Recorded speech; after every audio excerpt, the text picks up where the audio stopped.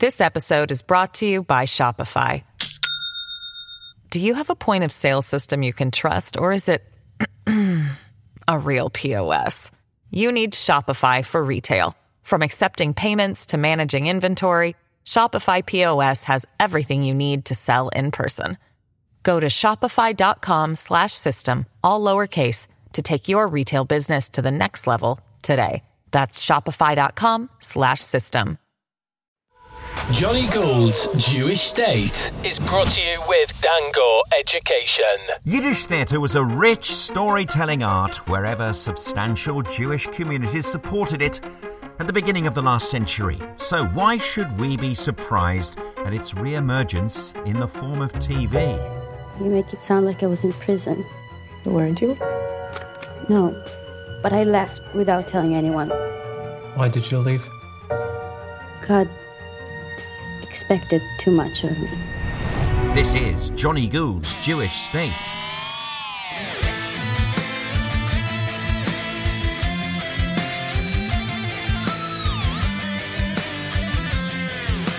For committed podcasters, coronavirus provides unprecedented opportunities to get the very best guests.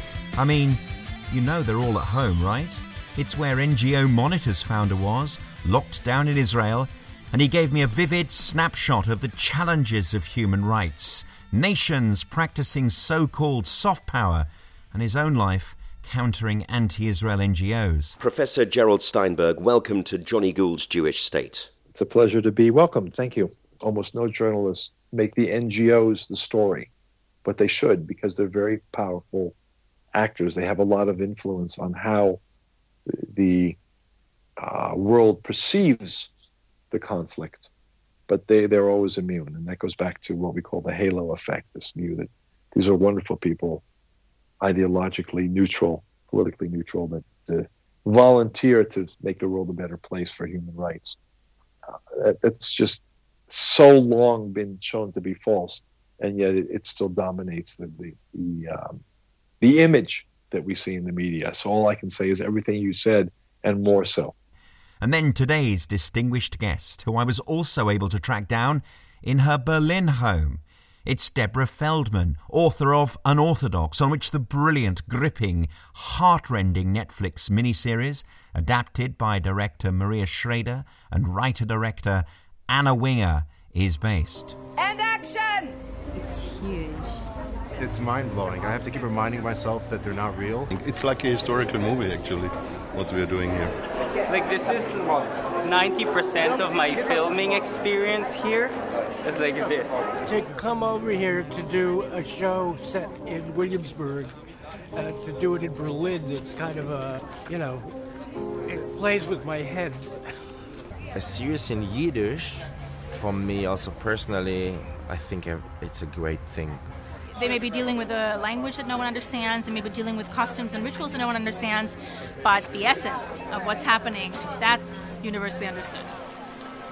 This very beautiful and unique story that shows kind of like both worlds. I don't think it's a story about the existence of God or something like that. It's more about the right to have your voice. And people like me never really had that opportunity. We never saw ourselves reflected back in the stories being told in popular culture, so we didn't really know how to create our own stories. I think this is the first show ever to accurately portray the Hasidic community.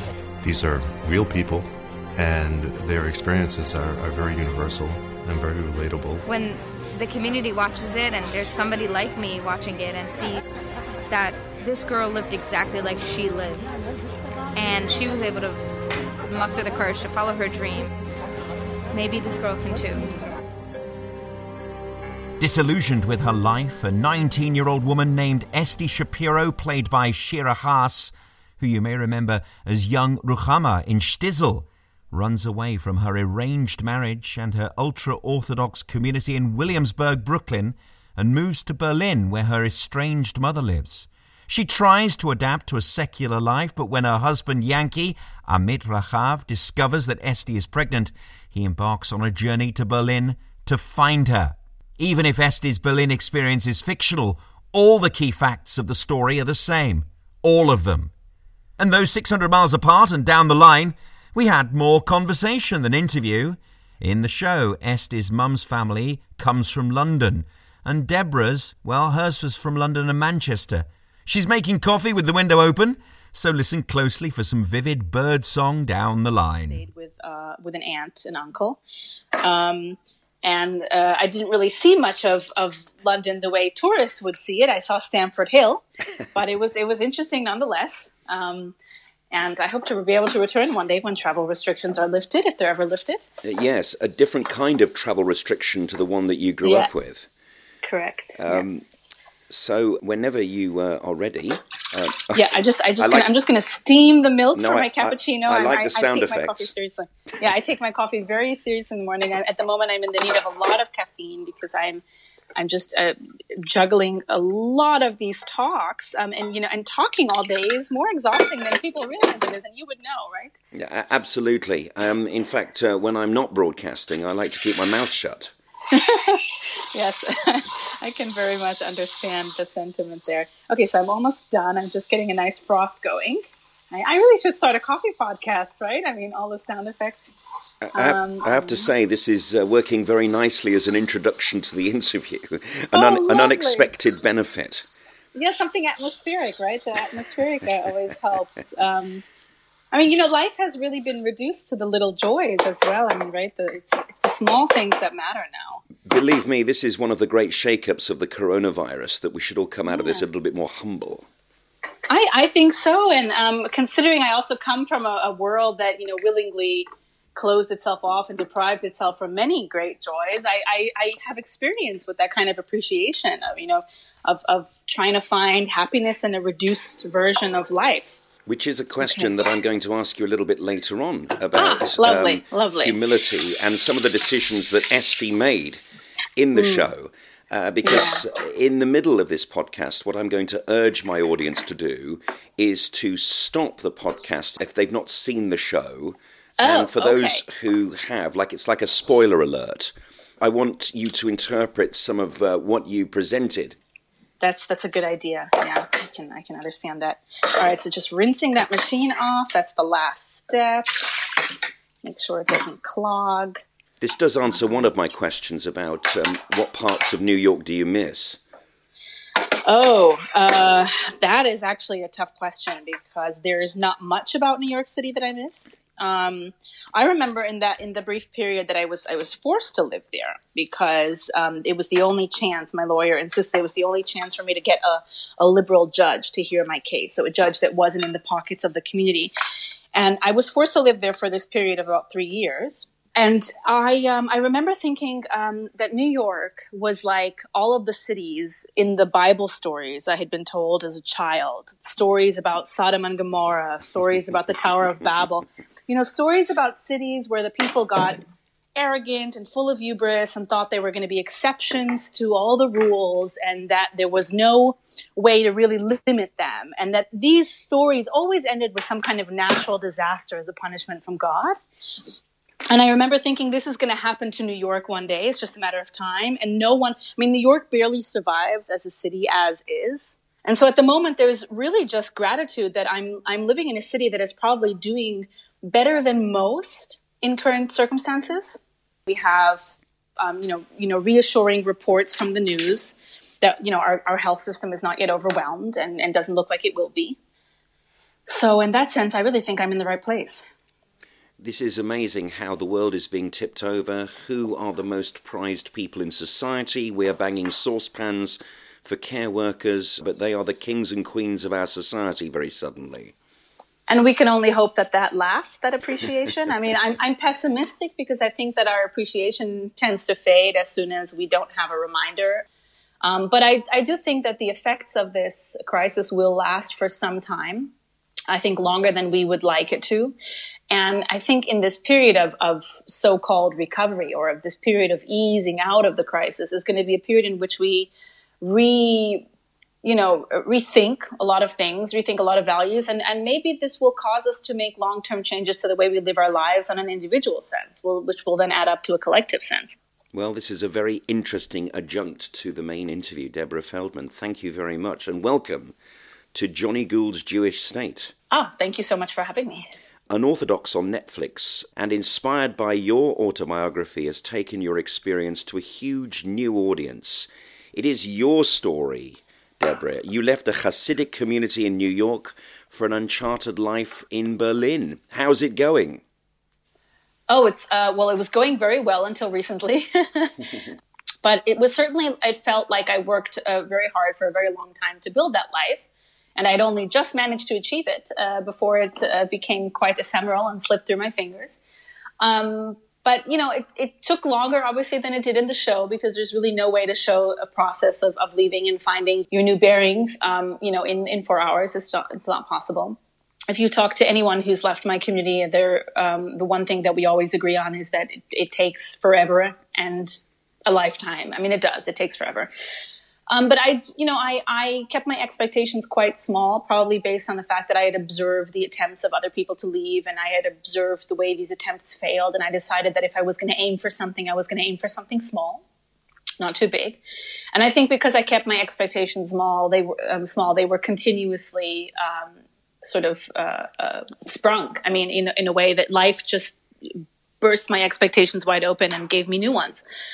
Maybe that's a helpful attitude, to not expect much and then to celebrate every small achievement. This episode is brought to you by Shopify. Do you have a point of sale system you can trust, or is it a real POS? You need Shopify for retail. From accepting payments to managing inventory, Shopify POS has everything you need to sell in person. Go to shopify.com/system, all lowercase, to take your retail business to the next level today. That's shopify.com/system. Now, for the purposes of the drama, Deborah, there are some quite significant changes, particularly in our heroine Esty's Berlin experience. Could you just highlight some of the key differences? What's real in the show and what isn't? For example, they talked about your family being from London and Manchester. That bit's true. Yes. But the mother living in a same-sex relationship, I'm wondering... That's also true. Oh, that's true too? Yeah. Wow. Yeah. So I think that the actual, the details that form the narrative construct are the same. The details that are changed are actually quite superficial, and we agreed upon that. And before I even answer the questions of what's true and what isn't, I would like to, if you would allow me, to sort of go a little bit more into the backstory of how the series came to be, because I do think that's interesting. So I moved to Berlin at the end of 2014. And one of the things that's quite magical about Berlin, because it's a city full of people who come from elsewhere, people who very rarely have roots in the area, the story has a kind of, the city has a kind of very open feeling to its society, a feeling of that anyone can come and anyone can go.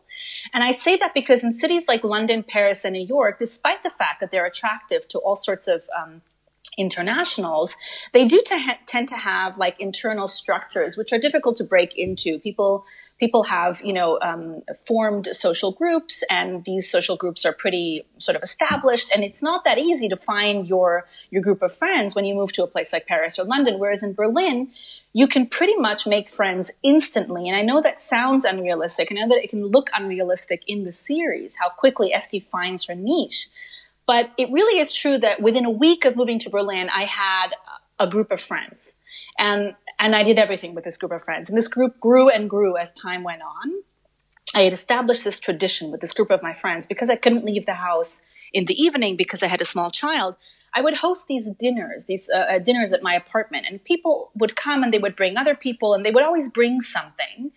And at some point, people started bringing films with them to sort of project onto my living room wall and watch together. So I had this entire cultural life of Berlin in my apartment. And one of the films that a friend of mine ended up bringing was a documentary film called Oma and Bella, by this Berlin Jewish filmmaker who lives in LA today, named Alexa Karolinsky. And the documentary film is about the friendship between her grandmother, a Holocaust survivor, and her best friend. But through this friendship, you really learn about 3 generations of a Berlin Jewish family, and the way that things have changed for each generation, and the way that there is this struggle to sort of be loyal to the past, but also to live in the present.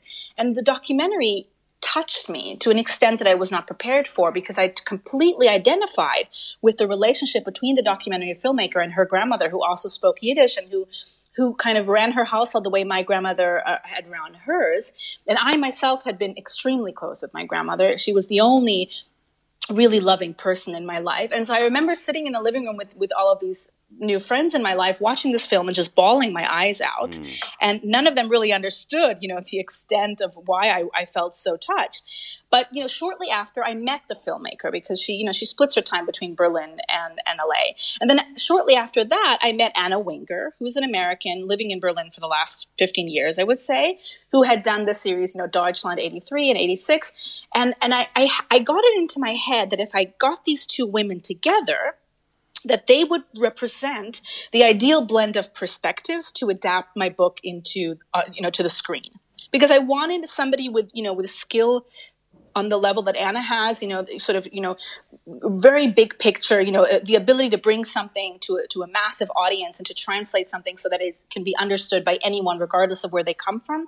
But at the same time, I wanted to capitalize on what I had seen in Alexa's film, this ability to go into this incredible amount of detail and make something feel really authentic and just sort of opening up all these layers of meaning. And I thought, if I just get these two women to the same table, what can come out of that is something, enormous, but also detailed at the same time. And so I came to them and I said, why don't you guys work together and adapt my book? And they laughed. The first time I suggested that, it was just like, what? It was just out of the blue. But, every time we'd meet again, because we became close friends, it became less and less of a joke and more serious. And I started realizing that the idea had taken root in their heads, against all odds. And every time they bring it up, I realized that they're actually thinking about it. And so over the space of 2-3 years, it went from being an offhand joke to something very serious. And then they sat down with me and said, Deborah, if we're really going to do this, we need to talk about how it's going to happen. And we need to make sure that before we sign any contracts, because we're friends, that we're all on the very same page about how this is going to work. And one of the things we agreed on very early on, unanimously, was that the story that comes to the screen needs to diverge from my own story, particularly as it refers to my present life. And there are many reasons for that. I think, the artistic reason is simply that some things that work well in literature don't work well on the screen, and that's something everyone knows who works in TV. But there was also the desire to allow me to have a private life currently. Just because I wrote my memoir doesn't mean I'll be writing memoirs till I die, right? I mean, I wrote my story. I'm very proud that I wrote my story. And on the other hand, 10 years had passed. And in those 10 years, the group of people who'd left had grown from something, around 40 to 50 people to thousands. I mean, they can no longer be counted. And we understood that we needed to tell a story in which other people like me, other people who had left, should also be able to find themselves, to tell a story that was more representative of the general experience of leaving. And this is why we also had other people join the team that had left the community to sort of consult and add their perspective so that we create something multi-layered. So let's talk about the story itself. It's about Esty, who took piano lessons from a non-Jewish teacher in the neighborhood who helped her escape her tight-knit community. Her husband, Yaakov, played by Amit Rachav, discovers an empty house where he was expecting to see his wife prepare for Shabbos, but she's suddenly making a run for it to the airport in Berlin. Add to the drama the Eruv, which is broken, and she's trying to scramble her way through other young mummies saying good Shabbos to her, and she's making a run for it and hiding away. That real drama of escape is a real part of episode 1, which was so unnerving. Yeah, no, I think it's amazing the way they opened the series with that really intense, in German, there's this really good word for it that I think cannot be translated. It's called Fallhöhe. It's like starting from a place of such high stakes. So, will you help me? Your ticket? Passport? Good luck in Berlin. Where are you from, Esty? New York. Never been anywhere else. And I think that the reason for that is that the way TV works, that you really have to grab the viewer's attention within the first 10 minutes in order to kind of have them invest in the rest of the story, which is really, really different from how books work, because I think books kind of very slowly tease you and seduce you into the narrative. And people who tend to go towards books with a very different attitude, they invest so much more time and patience and concentration. Whereas, watching TV is an act of seeking comfort. You need to immediately suck them into the heart of the story. And that's something that Anna Winger, above all, really understood, based on her experience. It's something that she was able to do well, where Alexa brought all that attention to detail. Anna was like, how are we going to, immediately grab the viewer's attention and not let them go? And I think that's something she did well. And it was just a taster of the action to follow, because in a sense it gets going as well in the German capital, to which Yakov and Satmar bad boy Moshe has been dispatched to reclaim the community's errant daughter. And just a little bit of a spoiler here, because I think it adds to those who haven't watched it, so I'll let this one stay in. She's pregnant as well. Yeah. Yeah, that's interesting, right? Because I had similar difficulties getting pregnant, and that part of the series is very much based on truth. And certainly as soon as I was pregnant, I understood I needed to get out. But of course, it wasn't as easy for me. And I ended up leaving once my son was just barely 3 years old. So that's the difference. She's already on her way out while she's pregnant.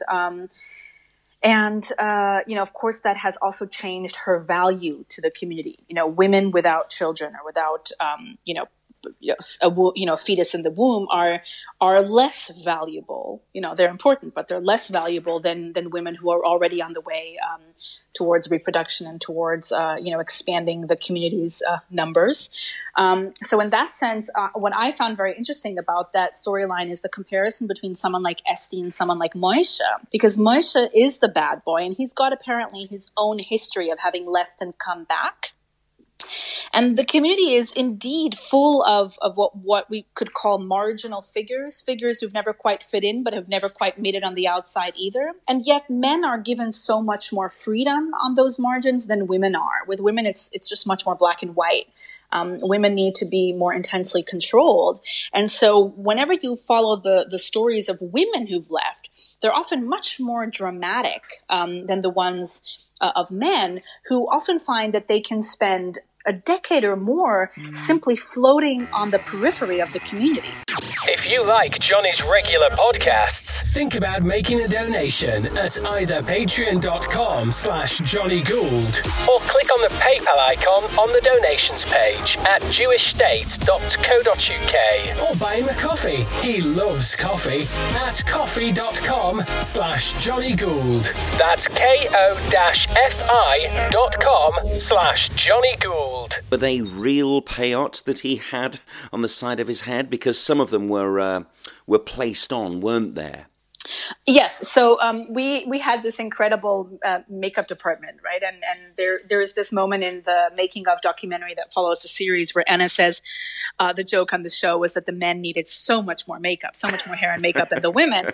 That was really intense. I remember visiting the trailers where they would just work on the men's beards and peyote. I mean, that was the most intense part of the show, right? Making the men look authentic, and a lot of effort and a lot of care and attention and energy was devoted to that. Because Jeff says it was his life story. He said, look, this is who I was. Correct. So he was going back to where he came from to act this part. Very much so. I mean, Jeff and I know each other also since 2014, and I heard his story up close and personally way before this series was ever going to be a reality. And for Jeff, who for a very long time worked on reinventing himself in the outside world and kind of denying his past, it was a very emotional return for him. It was very empowering and cathartic, especially because after he had left, he himself had been chased by Moshe-like characters. So to try to find his way into a character like that was a very intense emotional experience for him. But as you can see in the show, in terms of his beard and his payas, they're designed to look like the peyote of someone who's returned. So someone who might have cut them off at some point and had to regrow them, because as you see, they're shorter than the payout of other people in his peer group. That's so interesting. I love that. And Ellie Rosen was the go-to guy for the advice on site, and I noticed a little in-joke, being such a fan of the episode, because I noticed on his screensaver, the great Rov was in fact Ellie Rosen. Correct. So he's like the grand Rov of Unorthodox. Yes, Ellie Rosen also played the rabbi, the one who pronounced the blessing at the wedding and the one who advised the family. So he did, he was a little bit of a jack of all trades on set. A Yaakov of all trades. Yes, a Yaakov of all trades. Jacob, that's right. It's funny.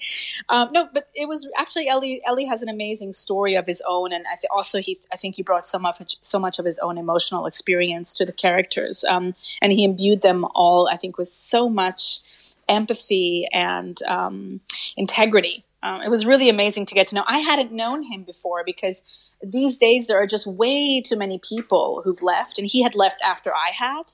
And our paths had never crossed before, and it was so incredible. One of the things that I found so moving on this set was how many other ex-Hasidic people I encountered who I just had never heard of before. And I know that sounds random, but just the idea that there can be someone who'd left that I hadn't heard of is such a big deal for me, because when I was young, we knew all of them by name. There just weren't enough, to lose sight of them. And, when I was a child, I had heard of maybe 3 to 4 people, and then later I knew all 42 of them. And just the fact that there are now so many thousands, and they turn up on this set out of the blue from all over the world, and they tell me their stories, and I just realized, okay, if we don't know every single story anymore, then this has become a movement. Wow, this is all great stuff. Now, what I found about the Netflix show is it didn't say that secular life in Berlin was better than the Orthodox life of New York. In fact, some of the dialogue between her new Berlin friends, the so-called sophisticated orchestra people, and her trip to the nightclub actually looked a bit uncomfortable. The ignorance of her friends to Shira Haas's life was actually there to be demonstrated. You weren't judgmental about the old life against the new. Berlin life isn't better than New York Satmar life in the show. I mean, certainly we were trying to juxtapose the two in such a way as to show the contrast. But the story was never about leaving one world for the preference of another. The story is about one woman trying to find her own way to live a life that feels authentic and sort of consoling for herself. And she needs to find a way to do that. And so it's just more likely for her to be able to do that in that other outside world. But in no way is the illusion being transmitted that this other outside world is some ideal fantasy. It has its own share of difficulties and hypocrisies and ignorance. But yet it cannot be ignored that this is the world that is going to offer her a chance to be anything other than what her community has decided she should be. And indeed, her throwing off her sheitel in the Lake Advance, where the Germans implemented the final solution. Oh my goodness. That was agonizing. Intense. Yeah. I mean, obviously, I moved to Berlin so many years later, and I took off my sheitel already at college, at university. But even then, I won't forget that moment because, my classmates had only recently found out that I was even wearing a wig. And the day I came into class without it, I mean, people screamed. They understood what it meant for me. And it was a very intense experience. And I have to say that it didn't get old for a while. So I remember just being very sort of attached to my hair for many years and refusing to cut it because it felt like I had worked so hard to earn that right to have my hair again. Nowadays, I'm a little bit more relaxed, I have to admit. But, for a long time, it still felt special. And it's amazing to hear that this is the story not just of yourself, but a number of people who've left the ultra-Orthodox communities of the big cities. Now, Netflix's Unorthodox keeps the name of your memoir on which it's based, but it's quite different in mode to your book's strapline, being the scandalous rejection of my Hasidic roots. So, although I have to admit to you that I did not choose that subtitle. Really? It's a bit like newspaper journalists who say, don't blame me for writing the headline, I didn't write that bit. Unfortunately, that is true. I mean, I was very young when I sold my book, and I was a nobody, right? I had no resume. I had never published anything before, not even a short story. And everybody kept telling me, you're 22. You're lucky to even have a publisher that wants to take you on. I had 25 rejections from other publishers. So it really felt like I was being given that last chance. And everyone said to me very clearly, you don't really have much choice here. You need to trust people who know better than you. And so many, many decisions were made, which were probably smart commercial decisions, I'm sure, that I didn't really have a say in. And you learn to live with that. This is, I think, the cost of accomplishing something like this when you're very young and you're inexperienced. But it was not a subtitle that I would have chosen myself or did choose myself. And yet I'm not resentful, because I do think that, like when you see it with the Netflix series, sometimes you need to kind of open a story that normally would be very closed to a bigger audience. And to do that, you need to find ways to access that audience. And sometimes that entails sacrifices.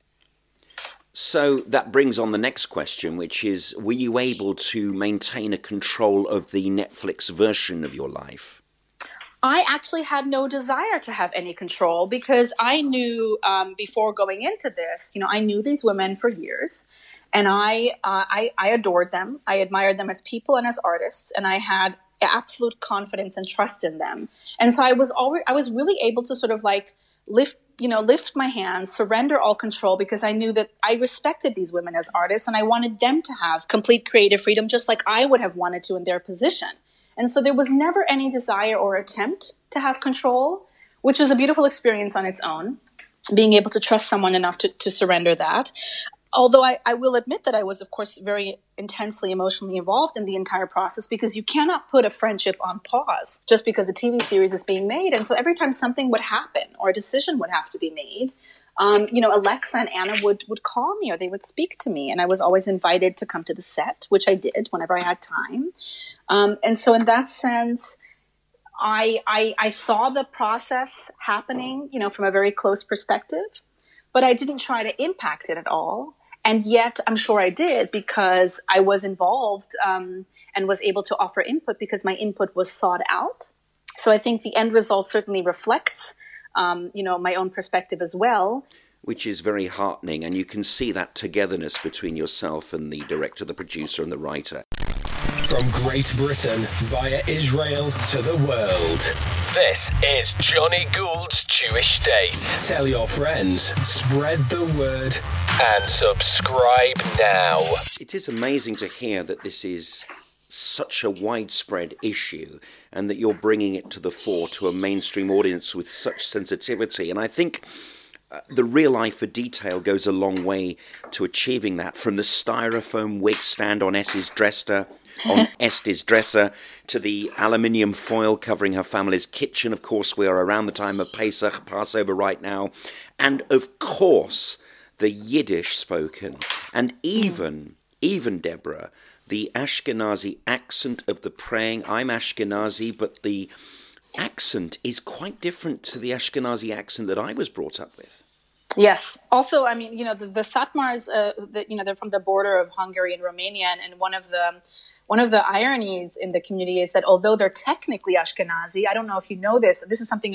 This is a reference only Jewish people might understand. But the prayer books are in the Nusach Sfarad, right? It's in the prayer books are actually structured in the Sephardi tradition, and they pray in the Sephardi tradition, right? So the only people who actually pray in the tradition of Ashkenaz are the German Jews, right?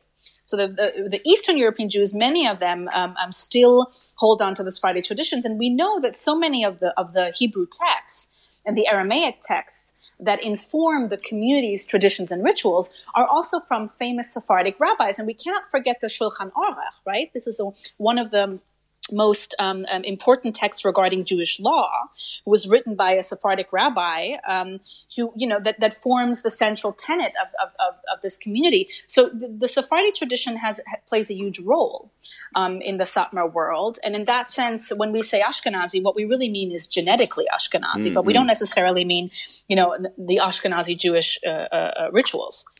Deborah, this is for a later part of the episode for those who've watched Unorthodox. Okay. So I'm asking people who haven't seen Unorthodox on Netflix to just pause the tape right now and listen to this bit later.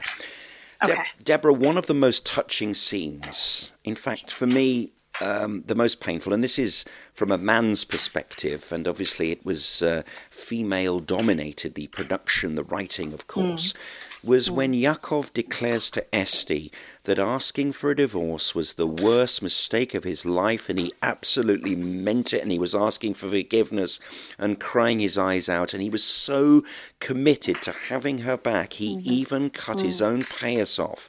Now, for me, I've never had payas, but I know exactly what that means, and Esty knew what it meant.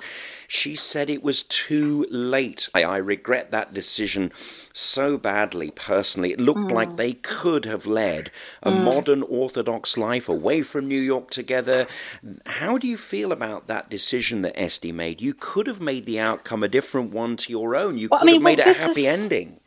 This is based on the truth, Right. in the sense that it is true that shortly before I got pregnant, my family presented me sort of collectively with the threat of divorce, and that, my husband at the time sort of agreed with that. He made it clear that he agreed with that. And that was very devastating for me, and it completely destroyed whatever trust had been left between us. And it is also true that when I left my husband, there was a long period of time in which he tried to find a way back. And he also at some point cut off his payas. And I think that we need to look at this moment when Yankee is cutting off his payas as something much bigger than an effort to win back his wife. Because what Yankee is essentially saying in this moment, what my ex-husband also said at the time was, I agree. I admit that this way of life actually didn't do much for me either, and that I want to be as brave as you and make that cut. So it's so much bigger than a scene of reconciliation. It's also a scene in which we realize that Yankee, in his own way, has been coming to terms with the fact that he doesn't fit in as well into that world as he thought he did. And that it doesn't make him happy either. And that's exactly what happened in the real life story, which is that my ex-husband left the community 4 years later. And today he's a very happily remarried man with a family, living a very free life, and he has found his own path. And maybe the story is not about them needing to stay together, but more about them needing to have come together to realize this on their own and to find their own independent ways to happiness. That is an amazing extra dimension which wasn't explained in Unorthodox on Netflix. You can watch it again and really feel it now, ladies and gentlemen. Watch that scene again, because now it means something even more. Thank you for that, Deborah. Yes, of course. And I remember a full generation of people from my city in Birmingham who were brought up in Yiddishkeit, in Judaism, long before the State of Israel's concept of pronunciation over Ivrit and therefore all over our Hebrew rite has sort of not crushed Ashkenazi tradition, but it's sort of limited it. Even in Ashkenazi shuls, you now get the Israeli pronunciations. And we talk about the pronunciation that's in the show. I'm telling you, the Birmingham accent, which was the accent of the Jewish people in Birmingham as we were sort of developing from the working class and sort of improving our lot, came up with specific Yiddish pronunciations in Birmingham. I'm going to pick a word out, right? And my teacher, rest in peace, Louis Rosenberg, Baruch Dayan Emet, he said the way I had to pronounce Kamish Bachot in Ivrit, modern Ivrit, Kamish Bachot, but in Birmingham we pronounce it Kamish Bechaus. Because, oh, wow. Yeah, because, when you're in Birmingham and you're only mixing with 50 or 60 different people, that was how it worked, and that's what drew me to this pronunciation guide. You talk about the Sephardi traditions, but actually it's that Hungarian-Romanian thing. Well, it's really interesting. So the Yiddish that you hear in the show is not a preserved Yiddish in the sense that you might have experienced it. The Yiddish in the show is an actual living, breathing, changing contemporary Yiddish, which is why you have so many English words threaded into the conversations. Yes. And people mistakenly jump to the conclusion that the English words are there to fill in gaps, where Yiddish words are missing. But that is not the case. It's the case that because Yiddish in the Hasidic community has been developing over the last 70 years in America, it has automatically done what Yiddish has always done before. It has assumed the influence of the surrounding language, the same way it did all over Eastern Europe, the way it absorbed Polish and Russian and Czech and Hungarian and Croatian and so on. And it has continued to take from the world around it, to sort of be a language of the present, to be a language of today. And in that sense, yes, of course you have the original Hungarian influence, the pronunciation. This is why we do not have the A sound in the Hungarian Yiddish, only the I. Mm-hmm. We do not say oy vey, we say oy vey, right? Which is something, that reveals me in Tel Aviv instantly as an ex-Haredi, because I walk into Tel Aviv and I saw this, napkin in a bar with a list of cocktails, and the way that cocktail is written in Hebrew letters, with the two yods, the two eyes, I as an ex-Satmar immediately said ha-koktailim, and they were like, what the hell is that? Like, where'd you come from? Immediately I outed myself by not being able to say the A when I saw these two letters. But so much of what you're hearing in the show is absolutely fresh and contemporary, and is a tradition being created in the moment. Yes, it's wonderful, an evolving community, despite the sort of outward appearance being age-old and very consistent through the generations. But tell me about the Satmar community. They are a post-Holocaust phenomenon, almost a response to the permissive Western society that emerged after World War II. Is that a fair comment, Deborah? I think that is very accurate, and it's exactly what we wanted to explain, because it's not known. It doesn't seem to be widely known that this is the case. Many people, even Jewish people, make the strange mistake of thinking that the Satmar community is some kind of a relic left over from this romanticized pre-war past. But in most senses, they're a brand new community with a very new tradition, right? Because they used to be this small little village with a rabbi and some followers and the Transylvanian border. But after the war, they became this sort of supranational phenomenon. A community grew based on the ideology that the Holocaust had been a punishment, which is a very different ideology from before the war. Of course, the Satmar rabbi was already preaching before the war, already in 1910, that God was going to punish the Jewish people for assimilation and emancipation and Zionism. But when the Holocaust happened, he basically saw it as proof, and he doubled down, and he gathered all of these survivors around him, and he said, I predicted this, and I can explain to you why it happened, and I can give you a prescription for a life of atonement so that you can both compensate for survivors' guilt, but also prevent another Holocaust from happening.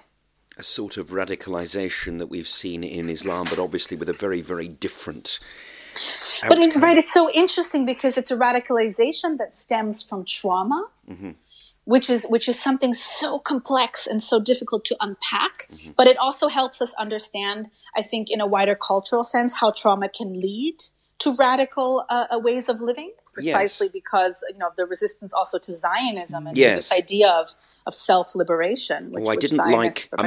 Just a personal thing there. Jeff spat on Zionism in the show. He went, "Those Zionists," and spat. Yeah. Ooh, that was. You didn't have to put that one in, did you, Deborah?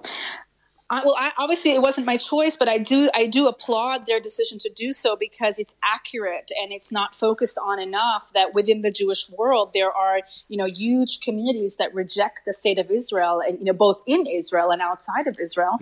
And I think that is a truth that should not be overlooked. But they are a minority, aren't they, Deborah?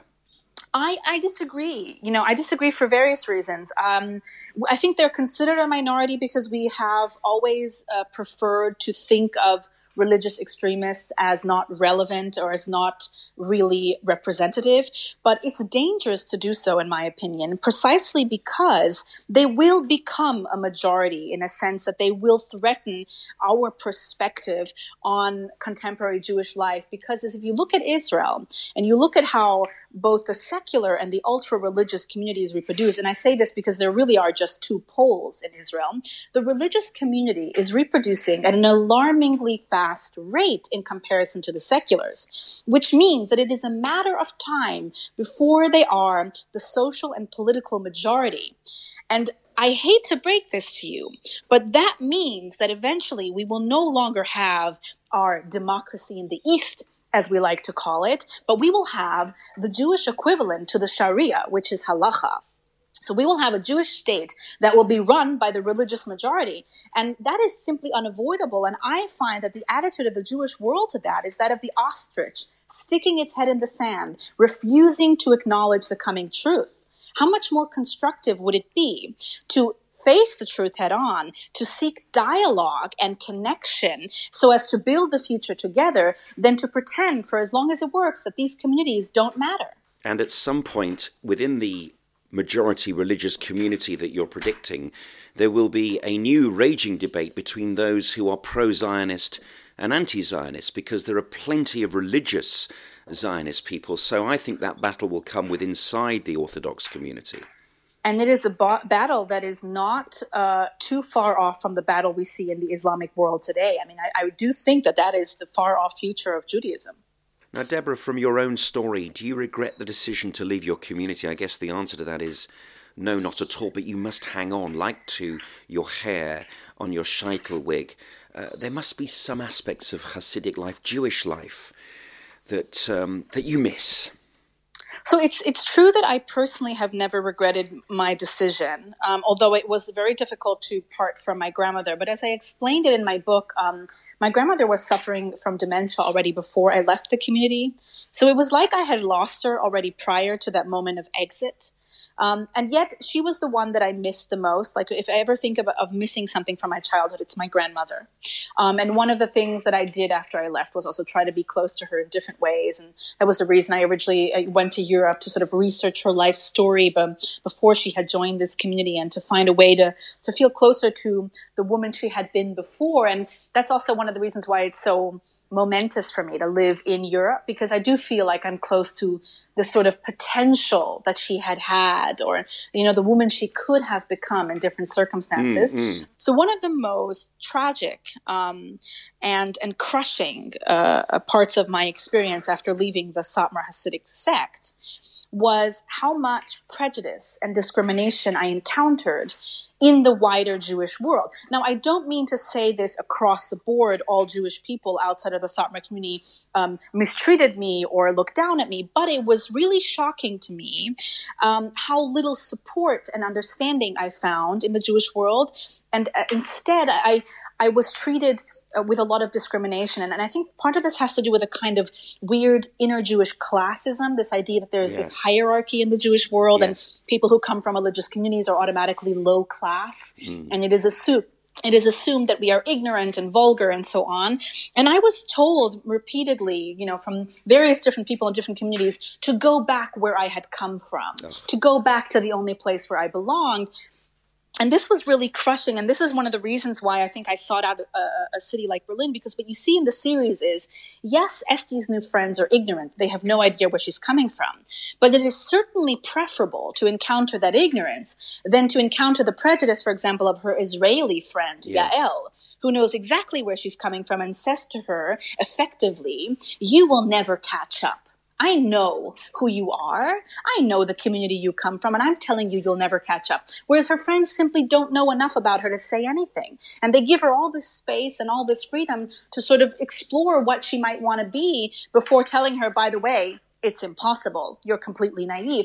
And I thought that Anna and Alexa did an amazing job in that one scenario to really illustrate the shocking difficulty that ex-Hasidic people have trying to find a new way to belong in the Jewish community. Yes, it was answered very quickly across the kitchen table when Yael said, oh no, we don't worry about the Holocaust. We've got our own battles to fight in Israel these days. That hurt me personally. The other thing also that I really, really detest is prejudice between Jewish people, racism between Jewish people. Like I mentioned, I'm from a small Jewish community in a massive city in Birmingham in England. It's a very, very unusual place because there are, 1 million people in the city and there's another 1 million people around the concentric circle, and the community was only 5,000 people. And what I observed as I was growing up was that we grew up around religious people. There were Chabadniks, and there were religious people from the Haim, from Galicia, which is my background. And so when I saw Unorthodox, I related to the Jewish Melia, because I feel like those people. The fact that I shave and I was never brought up ultra-Orthodox actually makes no difference. I am exactly the same person as the Satmar. You know, whether they think so or not is another matter, but I know I am. I completely understand that. I think that really, that, you know, it can't be overlooked that inside the Jewish world we have this concept of habitus, as Alain Bourdieu perpetuated it. It's this idea that we cannot shake off our origins, regardless of how much we try, and that our bodies, you know, our language, reveals so much about who we are, and that we are not in control of. And I completely understand what you're describing. I was privileged to come home from Israel. Oh, that's a funny thing to say. I'll start again. I was privileged to return from Israel to the UK, where I live, and I sat in the middle of the Bobov community, who are, of course, like the extended family of the Satmar in a way, a very, very similar organisation. Yes. They have the rabbis are cousins. Yes, not surprising. And they were from Stamford Hill in London, these guys, and they spoke, of course, a Yiddish. And as they were rattling away in Yiddish, I understood a lot of what they were saying. And they said to me, returning from Israel, that they weren't anti-Israel, that they were pro-Israel, that they supported the Jewish state. And so the Bobov community, who are almost exactly the same as Satmar. This is very interesting. Yes, this is interesting that you say this. Because they had streimels, they had payas, they talked Yiddish. Correct. They live in the same areas of London and New York City as the Satmar. But I asked them... Tell me. And yet, Johnny, Bobov and Satmar, are members or sort of have been fighting an age-old feud. Because they're Jews. Exactly about this, about Zionism. So Bobov and Satmar, although they are genetically related and their rabbis are cousins, they have declared each other enemies because of their disagreement about the state of Israel. And there is practically no intermarriage between the two sects because of this. Gosh. He who fights with man and God, but who prevails. Yes. I still think Zionism will win over in this battle. Despite the Satmar position is. Well, I mean, it's not about Zionism winning. It's about what form of Zionism wins, right? Because there's so many different ways to be Zionist. And today, being Zionist has very little in common with what it meant for Herzl to be a Zionist, right? I mean, the Zionist dream has changed dramatically. But it was always going to. Jabotinsky talked about, the Israel that was in the future to be formed, and what Zionism will look like once it's formed. It's a moving project as such, isn't it? And of course, what's that very famous old saying that, one of the great strengths of Israel is that we haven't got anywhere else to run away from. But, honestly, Johnny, religious Zionism is for me, it's a nightmare. The Zionism that I was ever able to identify with was the very early form of Zionism, a very pluralist form. And Zionism today is just not recognizable, and it's not a movement that I or people like myself can find themselves in. Yes, in order for Israel to succeed, it needs to be culturally pluralistic. I think that's one of the most important things that we need to hold on to. Are you still in touch with some of the Satmar community in a secret way or in a more open way now that you're so visible, Deborah? I'm actually only in touch with other people who've left or are in the process of leaving. I mean, because otherwise the walls are pretty thick. Yeah. Deborah, how do you raise your Jewish child in Berlin? Is it inside the Jewish faith, inside Yiddishkeit, inside, modern Orthodox, or how do you raise your child as a Jewess or a Jew? Well, certainly I don't impose any categories, on our spiritual life. I mean, my son is going to school in Berlin since he's been in the 3rd grade, and I think you might know this. In Germany and in Europe in general, it is traditional to offer religious instruction in the public schools, but you're just offered a choice. Like in most German schools, the choices is just between Catholic and Protestant. But because my son was attending a school in which there was a large enough Jewish student body, the local Jewish community offered religious instruction in Judaism as well. And what I found very interesting was there were also non-Jewish children who freely chose to attend this class as well. in that sense, Berlin has a large Jewish community that is very diverse and very independent, and also, I would say, modern in its way of rethinking its identity, because the community is also very, very fresh. It's received an infusion in the last 2 decades from all over the world. And so I would say that my life in Berlin is, on the one hand, it's very Jewish. I have a large circle of Jewish friends from various different backgrounds, and it's very colorful, and it's very dynamic. But at the same time, we also have, our Berlin circle of friends, which is mixed, with all kinds of religious backgrounds, and also many atheists and people with different nationalities. So I think the most accurate way to describe the way I'm raising my son is a kind of openness, and I'm kind of showing him all the options, showing him that the world is a big place and that there is room for a lot of different belief systems and a lot of different lifestyles. And I'm not excluding the Jewish one, but I'm also not prioritizing it. I'm sort of allowing him to decide how he wants to find himself in the context of all that. And I would say, it looks like he's doing very well, but he's 14, so we'll see how it goes. See how we go. And he had his bar mitzvah last year? So we gave him the option, but he decided to simply just have a nice party, which is what most sort of secular Jewish people in Berlin do as well, because the effort involved in studying for that, reading aloud of the Torah portion was something at the end he didn't want to commit to, and I certainly didn't want to force him to. So we just sort of celebrated it as a very important birthday. I have some experience of the Berlin Jewish community from the Soviet infusion of the late 80s and early 90s. And yes. What was so interesting about it was that there are a number of young Jewish women now born of Soviet mothers who were thrust into Berlin as refuseniks, battered and bruised, without much of a Jewish education, because, of course, the Soviets wouldn't allow it. And what I found sad and even disgraceful in a way, because I think my own grandparents experienced this when they first came to Birmingham, was that they were shunned by the wider community.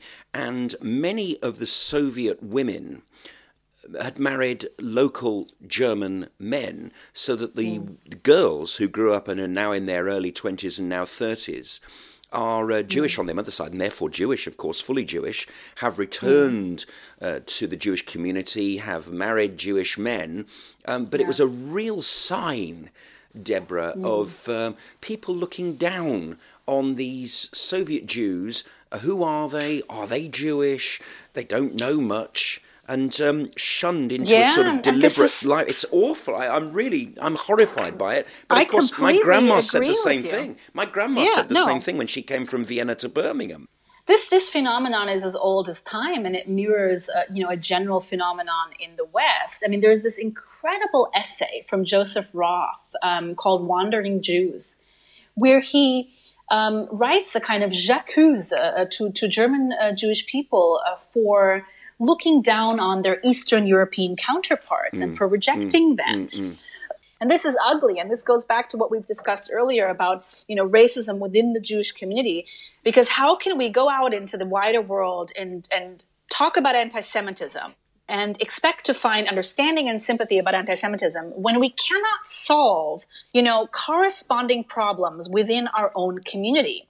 Now, I want to just ask you something about your appearances on TV in Germany, where you're becoming a bit of a celebrity. Is it true that you said, what bothers me is that the conversation about being Jewish is being conducted dishonestly on our part, that we never admit that we're a privileged minority, that we can always use anti-Semitism as a truncheon and thus suppress unpleasant opinions? Deborah? This is a very, very So what I said was in in response to an interview where the interviewer asked me how I was connecting to the local Jewish community, and I said that I feel the local Jewish community, which is in charge of the intercommunal dialogue in Germany, is not taking a sincere approach. And I think that can also be explained the same way we explained it in the series with trauma. So the local, old traditional Jewish community of Berlin is a very traumatized community, a community that still very much remembers all of these old wounds, and in that sense, they haven't really caught up to the present in the way, for example, that the main character in Unorthodox wants to. In that way, they're very comparable to the community that I come from. And so you have this problem here where anti-Semitism is a central topic. It's constantly on the table, but not in such a way that we can see any progress being made from either side. You have this feeling that the conversation is petrified and that this is something the community sees to be in its interest. And I'll give you just an example, because at the time that I had given this interview, it was very shortly after an occurrence that made the international news, and that it was at the same time that we had a neo-Nazi murdering someone at a protest. I think it was Charlottesville. Yes. And that same weekend, a sign in a hotel in Switzerland went viral. And this sign was addressed to religious Jews who used the hotel in Switzerland as a vacation location. And it was addressed in German and in English. And it was telling Jews to please shower before they used the swimming pool, because they weren't doing so, and this was uncomfortable for the other guests. Now, I understand why religious Jews don't do that, because most religious Jews perform their hygienic rituals in the ritual bath.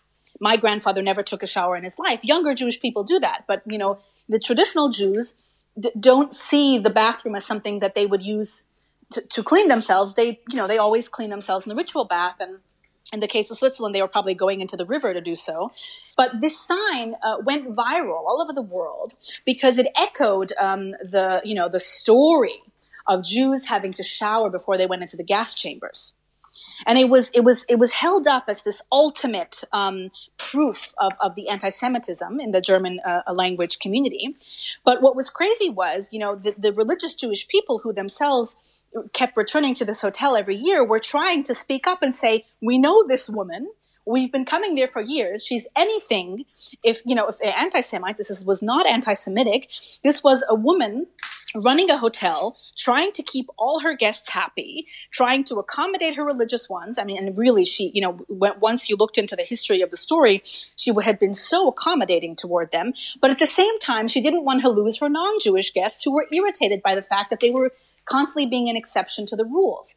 And so what happened was you had Jewish people all over the world attacking this one individual woman who had made an unfortunate mistake. And of course you had the German Jewish community up in arms. This is proof what we've been saying all along. Everybody who's not Jewish is just a Nazi. And you feel that there's this investment in the constant polarization of the discussion, that we have to be enemies forever and we have to distrust each other forever.